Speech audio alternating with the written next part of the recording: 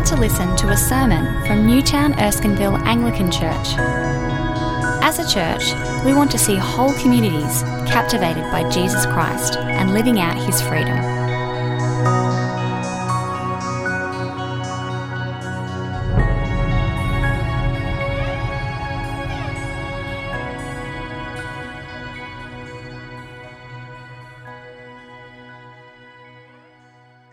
So I'm really excited about that. I've got David and Kamina behind me. I'm going to join them in a moment. But we're going to read from God's Word, and the first reading from Seb has a lot of parts to it because you're kind of getting the Daniel medley. So it's lots of snippets of Daniel, so you'll have a sense of the whole thing. So see if you can follow along every passage. Thank you, brother. Hi, I'm Seb. Obviously, we're going to read a few different things tonight as we are doing the panel. But I thought we'd just take a moment just to acknowledge that Daniel is a very complex book of miracles and visions. So I might just give us a bit of silence, one, just to find our page 719 in your pew Bibles, but also just to settle ourselves after supper, just to focus our mind on God and how he speaks through his servant of Daniel in the passages we're about to read. From Daniel 1, 11 to 20. Daniel then said to the guard, whom the chief official had appointed over Daniel, Hananiah, Mishael, and Azariah, please test your servants for 10 days. Give us nothing but vegetables to eat and water to drink. Then compare our appearance with that of the young men who eat the royal food, and treat your servants in accordance with what you see. So he agreed to this and tested them for 10 days. At the end of the 10 days, they looked healthier and better nourished than any of the young men who ate the royal food. So the guard took away their choice food and the wine they were to drink, and gave them vegetables instead. To these 4 young men, God gave knowledge and understanding of all kinds, of literature and learning, and Daniel could understand visions and dreams of all kinds. At the end of the time set by the king to bring them into his service, the chief official presented them to Nebuchadnezzar.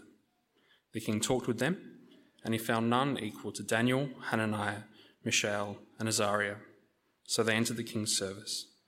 In every matter of wisdom and understanding, about which the king questioned them, he found them 10 times better than all the magicians and enchanters in his whole kingdom. From chapter 2, 19 to 23. During the night, the mystery was revealed to Daniel in a vision. Then Daniel praised the God of heaven and said, "Praise be to the name of God, forever and ever. Wisdom and power are his. He changes times and seasons. He deposes kings and raises up others. He gives wisdom to the wise and knowledge to the discerning. He reveals deep and hidden things. He knows what lies in darkness, and light dwells with him. I thank and praise you, God of my ancestors. You have given me wisdom and power. You have made known to me what we asked of you. You have made known to us the dream of the king." From 46 and 47, the same chapter. Then King Nebuchadnezzar fell prostrate before Daniel and paid him honour, and ordered that an offering and incense be presented to him. The king said to Daniel, "Surely your God is the God of gods, and the Lord of kings, and a revealer of mysteries, for you are able to reveal this mystery." From chapter 3, 16 to 18. Shadrach, Meshach, and Abednego replied to him, "King Nebuchadnezzar, we do not need to defend ourselves before you in this matter. If we are thrown into the blazing furnace, the God we serve is able to deliver us from it, and he will deliver us from your majesty's hand. But even if he does not, we want you to know, your majesty, that we will not serve your gods or worship the image of gold you have set up." And from 28 in the same chapter. Then Nebuchadnezzar said, "Praise be to the God of Shadrach, Meshach, and Abednego, who has sent his angel and rescued his servants.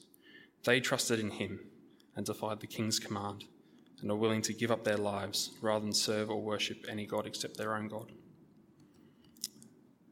Turn to me now, please, with chapter 7. Here we see, although Daniel is a political captive in his own time, he has a great vision of God as the eternal ruler in his kingdom. From chapter 7, 9 to 10.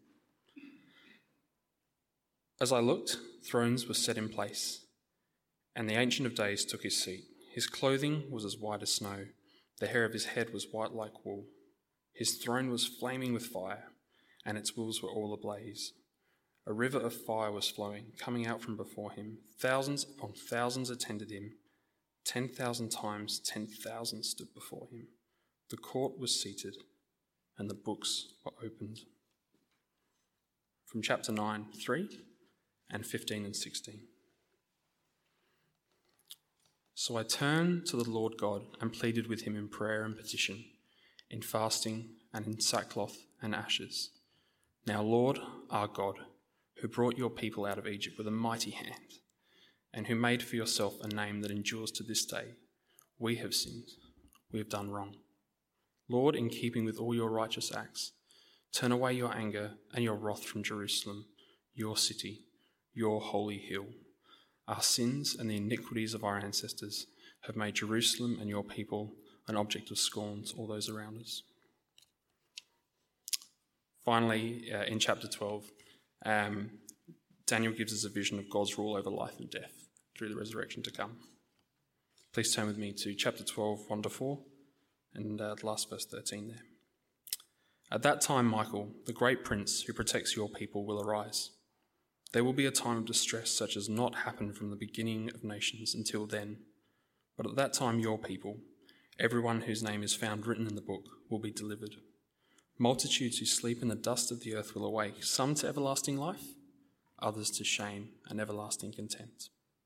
Those who are wise will shine like the brightness of the heavens, and those who lead many to righteousness like the stars forever and ever. But you, Daniel, roll up and seal the words of the scroll until the time of the end. Many will go here and there to increase knowledge. As for you, go your way till the end. You will rest, and at the end of the days, you will rise to receive your allotted inheritance.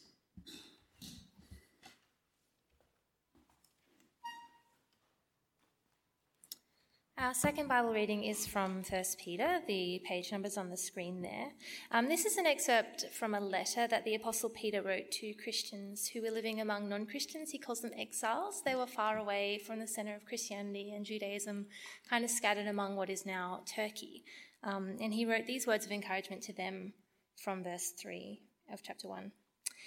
Praise be to the God and Father of our Lord Jesus Christ. In his great mercy, he's given us new birth into a living hope through the resurrection of Jesus Christ from the dead, and into an inheritance that can never perish, spoil, or fade. This inheritance is kept in heaven for you, who through faith are shielded by God's power until the coming of the salvation that is ready to be revealed in the last time.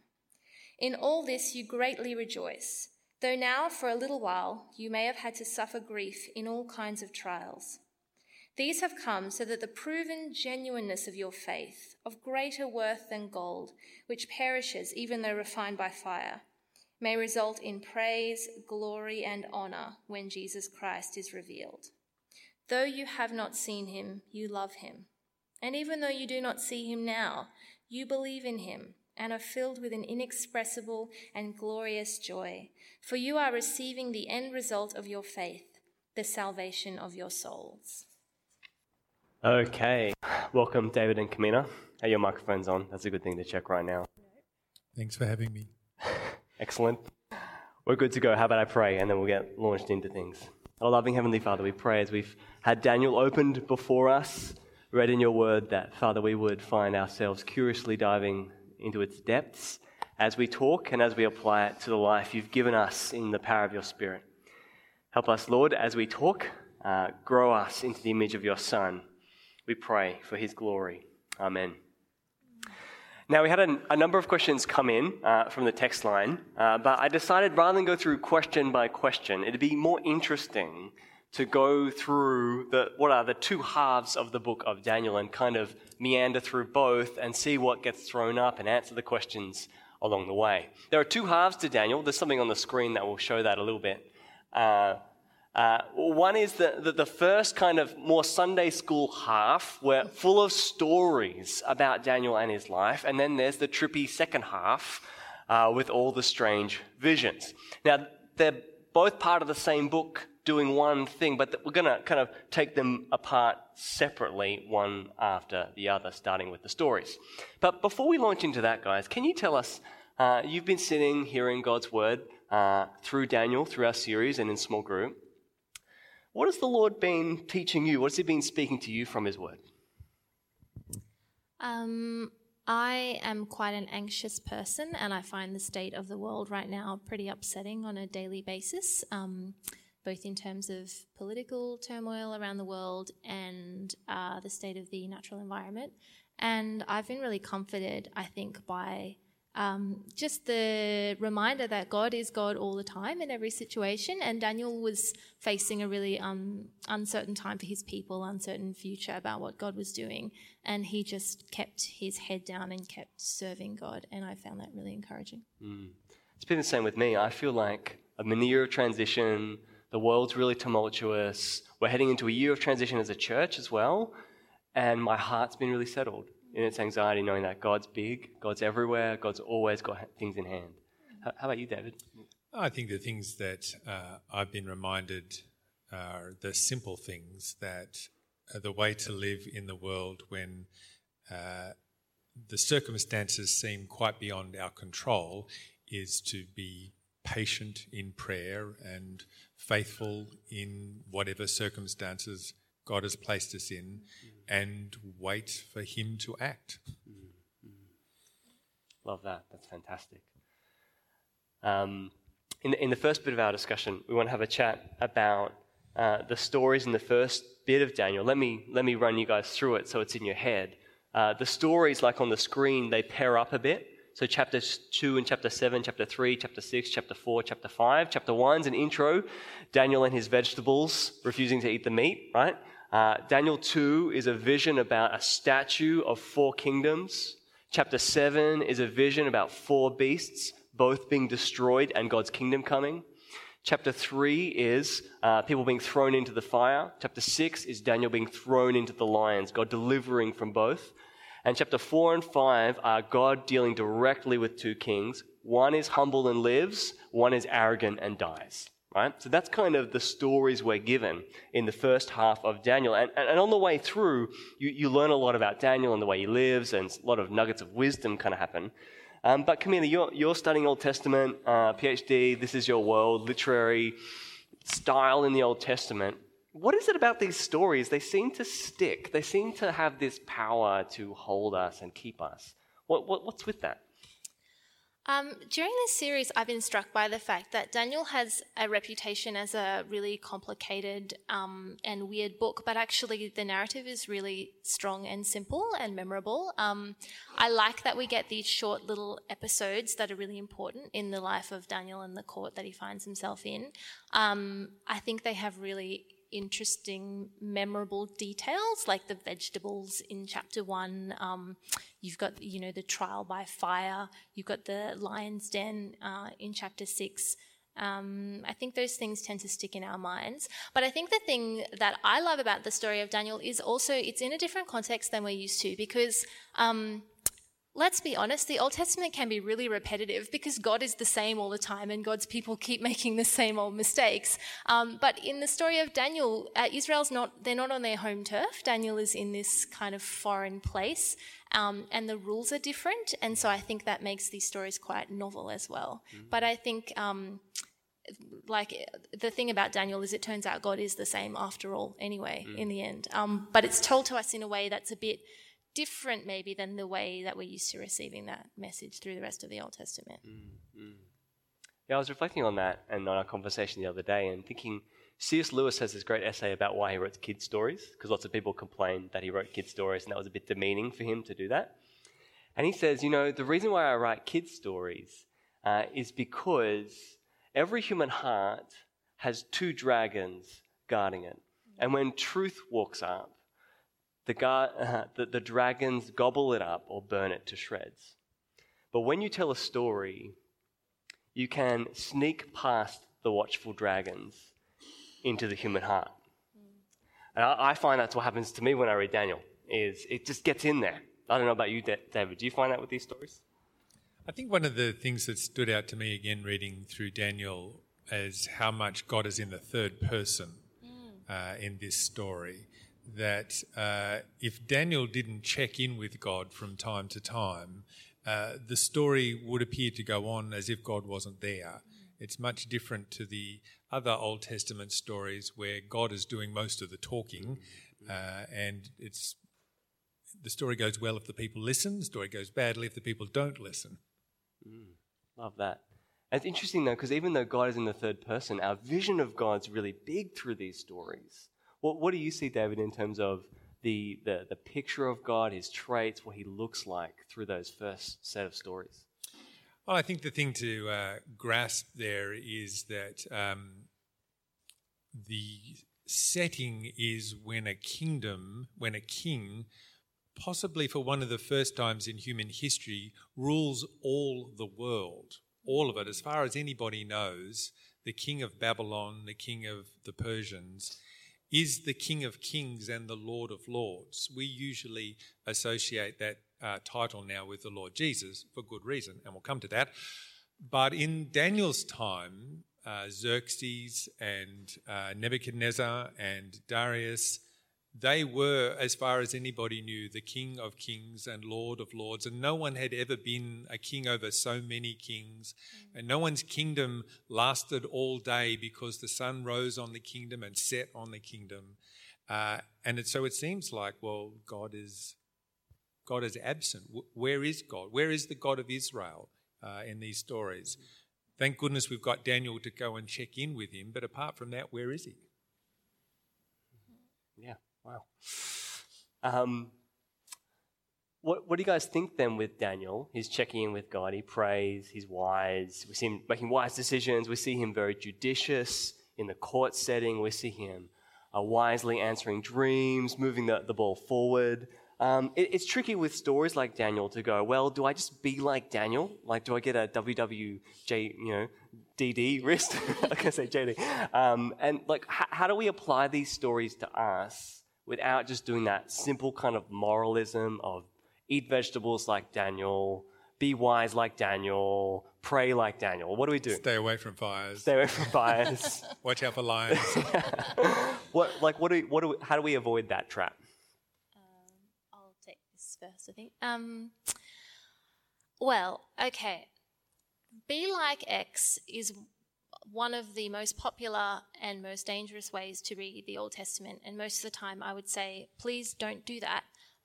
But with that caveat, I think Daniel's one of the few times. Daniel and Joshua, feel free to come up, Jonathan, feel free to come up and argue with me about this. But I think they're the only two guys in the whole Old Testament who have a significant role in the narrative and don't appear to put a foot wrong or suffer any kind of criticism from the biblical narrator.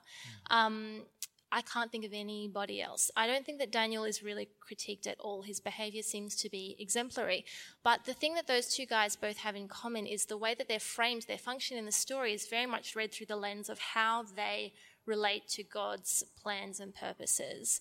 And I think that the way that Daniel is an example to us is not in that he's morally good or that he's diplomatic in dealing with the situation he's in, although those things are true, but that he just steadfastly trusts God and continues to worship him and won't be deterred from that purpose, even in the unfriendly circumstances that he finds himself in.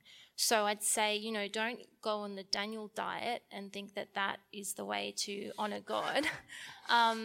But do be like Daniel in the way that he is brave and just doesn't let anyone deter him from worshipping Yahweh properly. It's really interesting that, because Daniel seems to defy some of our rules. Like, he transcends our rules about applying the Old Testament sometimes and how that works. What do you think, David? How does this work for us? Well, probably the place to begin with is that Daniel's not in Israel. He's not God's person in God's place, superficially under God's rule. He's far away from home. And as I said, God seems to be very much in the background. And so a key thing about a book like Daniel and, say, a book like Esther is that the promises that God makes to his people, I will be your God and you will be my people, you will live in the land and I will bless you, they seem to be totally whack for Daniel. So one of the key things for him is to know who he is in relation to God and to live wisely out of context, out of the context of Israel, out of the context of easy applications of the Old Testament laws. Where are you? He's with God. God is with him somehow, not as obviously as it was in Israel when you could go to the temple and say your prayers and offer sacrifices. But nevertheless, God is there, and Daniel prays towards Israel, as he should, towards the temple, but he lives in that sort of outside place where the circumstances make the promises seem almost unbelievable. I think that what David's just raised helps us to see that in some ways Daniel's situation is much closer or more of an analogy to ours than a lot of other Old Testament figures. Because I think for Christians, we don't have a promised land in a physical sense like Israel does. We don't have a physical temple. Our temple is Jesus Christ. And so in one way that's comforting because it means it's a new way to live. God's Spirit is always in us and we're united to him always. But in another way, we're strangers in this land. We're sojourners in a kind of non-Christian world. And there are no concrete rules for how to live out our worship in that sense. Yeah. That's scary, isn't it, not having concrete rules? I find that really scary. I find it really helpful to think about how, and you raised this the other day, how the back half of Daniel kind of draws us to Jesus because there are these images that seem to go straight to him, and really we need Jesus to live without rules in the world. Like we need our eyes on something. If there's no promised land, if there's no rules, we need our eyes somewhere. And I feel like that Daniel kind of draws us to Jesus and say, well, fix your eyes on Jesus and then discern in the power of his Spirit how to live. And Daniel kind of gives us a bit of a shadow of that without fully being it. Now let's leave that half behind. Let's move on to the second half, the visions, the crazy visions. There's in chapter 8 there's the 4 kingdoms in chapter 7. There's the 2 kingdoms, the ram and the goat in chapter 8. In chapter 9, Daniel prays toward Israel, confesses sin, asks for God to answer. And then some guy in linen shows up who's really powerful and bright. Michael thought that was Jesus. I'm not sure if it's Jesus or not. I think it might be an angel, but that's a thing. And then in chapter 11, he announces how there'll be these other kingdoms that come up and war around Israel. And then there's a conclusion that basically doesn't conclude anything and just says, oh, there's some hope sometime in the future with a resurrection. It's a bizarre bit of scripture. What do we do with all this imagery? Does it really help us? Now, David, you just wrote a book. This is your book. I get to do this. This is parading books in front of church day. And here's David's new book, The Last Things. It's all about God's future, which is brilliant. And I've had a look in the back. And Daniel's referenced in Daniel chapter 7 and Daniel chapter 12. So what in Daniel, what in these visions, what does it tell us about God's future? Well, as I said, talking about the stories, God seems to be absent. But then Daniel starts having visions. And basically, Daniel's visions are God saying, I was busy running the universe. That's where I've been.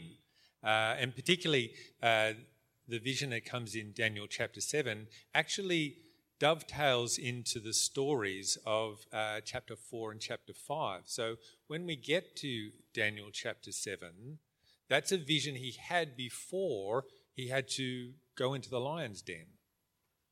Now that gives us some insight. Why did Daniel seem so chill when the ruler of all the earth, who he otherwise thought he was on good terms with, throw him to the lions? Because Daniel knows that God is running the universe. And worse creatures than this king, God has them under control. The weird and wonderful things that happen in chapter 7 are a symbol and an analogy of how God is running the universe all the time. So if we kind of project those back into the early stories, that's the wisdom perspective that Daniel has when his friends have to go through the trial of fire. When the king says to them, look, if you don't bow down and worship me, you'll be thrown into the fire. They go, all right, do your worst. we know that God is running the universe. If he saves us, that'll be great. If he doesn't, he's still running the universe. We're not really fussed about you. You're actually much smaller than you think. Fast forward a little bit, Daniel negotiating with the other satraps and other leaders, all that court intrigue. They trick the king into throwing Daniel to the lions. Daniel's like, yep, all right, we'll see, because God is actually running the universe, not you, Darius the Mede. That's a pretty potent thing, isn't it, to think for us about how Daniel 7 is that window, that revealing of this is how God runs things. If you're in a place where he feels absent, where it feels like he's not around, where it feels like he's left the world to the dogs, that actually he is still, we see a vision of how he is running things, and we see in Daniel and the three amigos how to stand confidently. That's a brilliant piece of hope. Camina, what do you reckon about that? How do these visions help us in our hope? I think it was interesting what you said, how Daniel kind of ends with no real end at all. And certainly not for Daniel. It's sort of like, oh, Daniel, well, you'll live for a while, then you'll die. Trust that you'll be fine. But I think that when we have the benefit of the whole of the Bible, and so we know where this reality is heading. So I think, yep, that is really exciting. Not to say that there shouldn't have been hope in its original context when this was received, because I think absolutely that however you read these visions and whatever sense you make of the names and the dates and numbers and all those things and the symbols, it seems really clear that a whole lot of turmoil is going to happen and God is going to be victorious, and those that are faithful to him will have eternal life, even though that concept hasn't been fully developed yet at this point in the story of the Bible. Great, that's really helpful. So we have on the table, between the two halves of Daniel, we have this figure of Daniel who in exile is turned toward God, checking in with God, and we have a picture of the God who runs the universe, this hope to inform that life. Let's ground this and think about what this life looks like. Now, one of you said this earlier, and I can't remember who said it, but one of you said, Daniel has helped me think about how even though things are really hard and difficult and anxiety-provoking, I need to just get on with what's in front of me. I need to be engaged and continue. Well, how does Daniel help us with this kind of faithful engagement with what's happening, even when the world feels out of control? Do we want to go practical? Yeah. Because I've been thinking about this and I'm not sure. Maybe we might need to workshop it a bit then. If we're going to talk about how Daniel is a practical example to us, if we can go to be like Daniel, that's all right. I think that what Daniel seems to be called to by these visions is not activism, not overthrowing the powers that be, but trusting that God will overthrow those powers in his timing. And in the meantime, Daniel is just to trust and endure. And I really like the way Daniel does that quietly. And when I say quietly, I don't mean that he keeps his faith a secret or that he's ashamed of it, but just that he doesn't make a fuss. Like when it's decreed that he can't pray anymore to his own God, he doesn't stand up, he doesn't tweet what an indignation it is that he is no longer allowed to worship publicly. He just goes upstairs and keeps praying 3 times a day as usual until he gets in trouble. And then he deals with the fallout of that. But he just refuses to be moved, but not in a way that's really rude or offensive to anyone, just in a way that's quiet and diplomatic and steadfast, like, okay, sorry that you feel that way about me worshipping my God, but I'm just going to keep doing it. I don't want to cause a big fuss. He doesn't make a big fuss, but he refuses to compromise. Yeah. What's really interesting about that is it's not like he's slid into pacifism. He's still active. He's still active in terms of being engaged with his faith and in the world, and yet he's not antagonistic. It's an interesting space to be active but not just sliding into nothingness. I think that active but not antagonistic is a really helpful way maybe to conceptualize that. Yeah. I think the key thing in Daniel comes in chapter 7, and that is God's promise that judgment is coming. And that's what Daniel 7 is about, that at a certain point in time, God will step in and say, all right, enough is enough. This world actually belongs to me. Here is my king, not like any of these others that have been pretending. Here is my king. He is going to rule the world, and he will determine what is right and what is wrong, what is true and what is false. And all the other noise and mess and chaos will be ended. With that kind of perspective, Daniel has hope. And when you have hope, then you can act wisely because you know who you are and you know what time it is.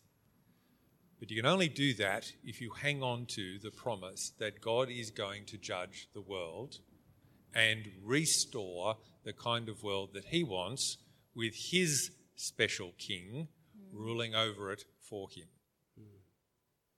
Yeah. What's so interesting about what you've said is how that vision of judgment leads Daniel to engage wisely with the world. It's not like, okay, judgment is coming, judgment will fall, God's king will be installed and reign forever, so I'm just going to hang back, it doesn't matter, I'll just go farm somewhere. He still is one of the highest political officials in the land, and he engages that faithfully and wisely because he has the clear-sightedness to know the ending. Well, you see that actually in the early stories. The early stories involve Daniel, a big king, or Daniel's friends and a big king, and God and the king getting woken up. So Nebuchadnezzar, I'm the ruler of all I see, aren't I fantastic? Daniel says, well, no, not really. God is the ruler of all things, and you can go and pretend to be a donkey for a few years until you work that out. Darius the Mede, let's all have dinner at my place. Hey, check out this great stuff I got from the Jerusalem temple. Let's have a few drinks. Aren't we great? God starts writing on the wall, I'm actually the ruler of the universe. These things belong to me and you're out. This happens again and again and again, and that's the kind of perspective that Daniel has that enables him to actually, that's when he's being his wisest as a wise man for the king, by saying to them, yes, you have much power, which God gave you, by the way, and you have much rule, which God also has a boundary around, and that's the way to live. Only God can give you this perspective, says Daniel. You can take it well or you can take it poorly, but it's still coming. That just made me think of something I heard in a sermon a couple of years ago when the preacher said, this was at my old church, how would you live if you believed that Jesus was the king of every moment? And I wrote that in my day planner and reflected on that quite often. And I feel that that's what Daniel is doing. He knows that God is the king of every moment. And so every situation, he just faces it anew, but putting that knowledge first, that God is king in this situation, and then acting in response to that. So for this beautiful family of church people heading into their Monday morning, what is it going to look like tomorrow to wake up with that on the planner, that God is the king of every moment, that Jesus is the king eternal, who will reign? What does it look like then to live with wisdom and endure and engage tomorrow? What does that look like? Depends who you are and where you are. Good answer. I think it starts by asking the question, what does the Lord Jesus deserve in this situation with this person, friend, colleague, employer, someone who works for you? Thankfully, there are 27 books in the New Testament that can give you a great rule of thumb on what it is that Jesus deserves. And our job in acting wisely is to confront all those situations and just to keep asking, what does the Lord Jesus deserve here? I love the way Daniel is present fully to what is right in front of him in those moments, in that way.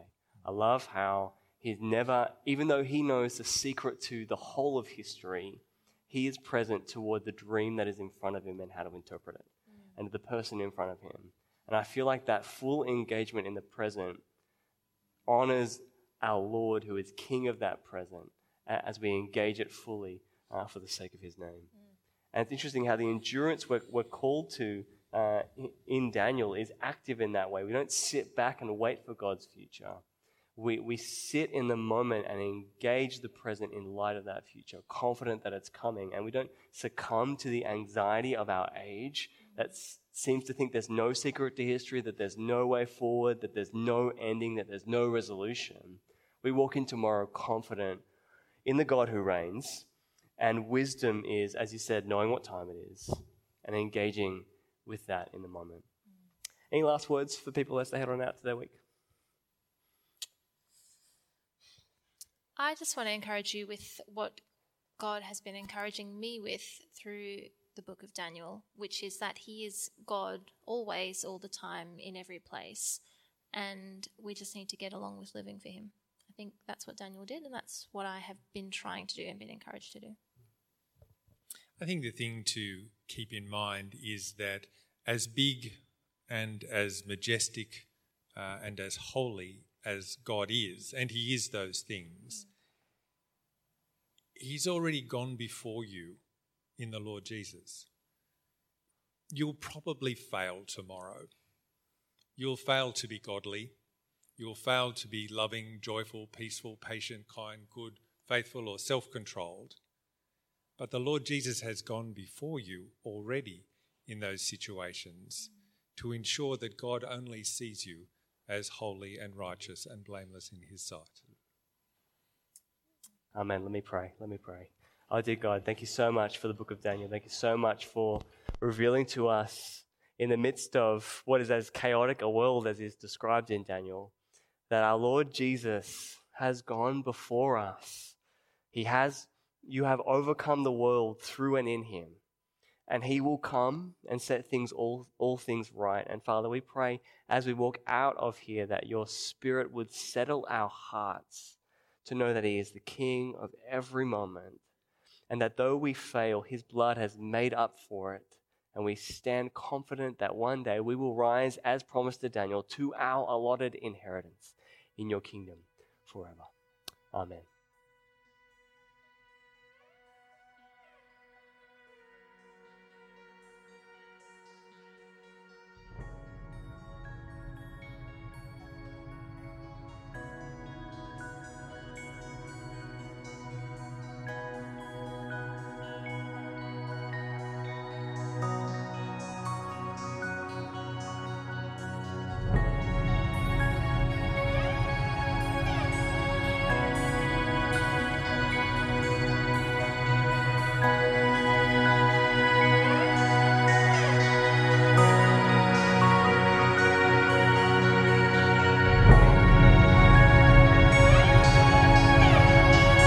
Thanks for listening to the Newtown Erskineville Anglican Church podcast.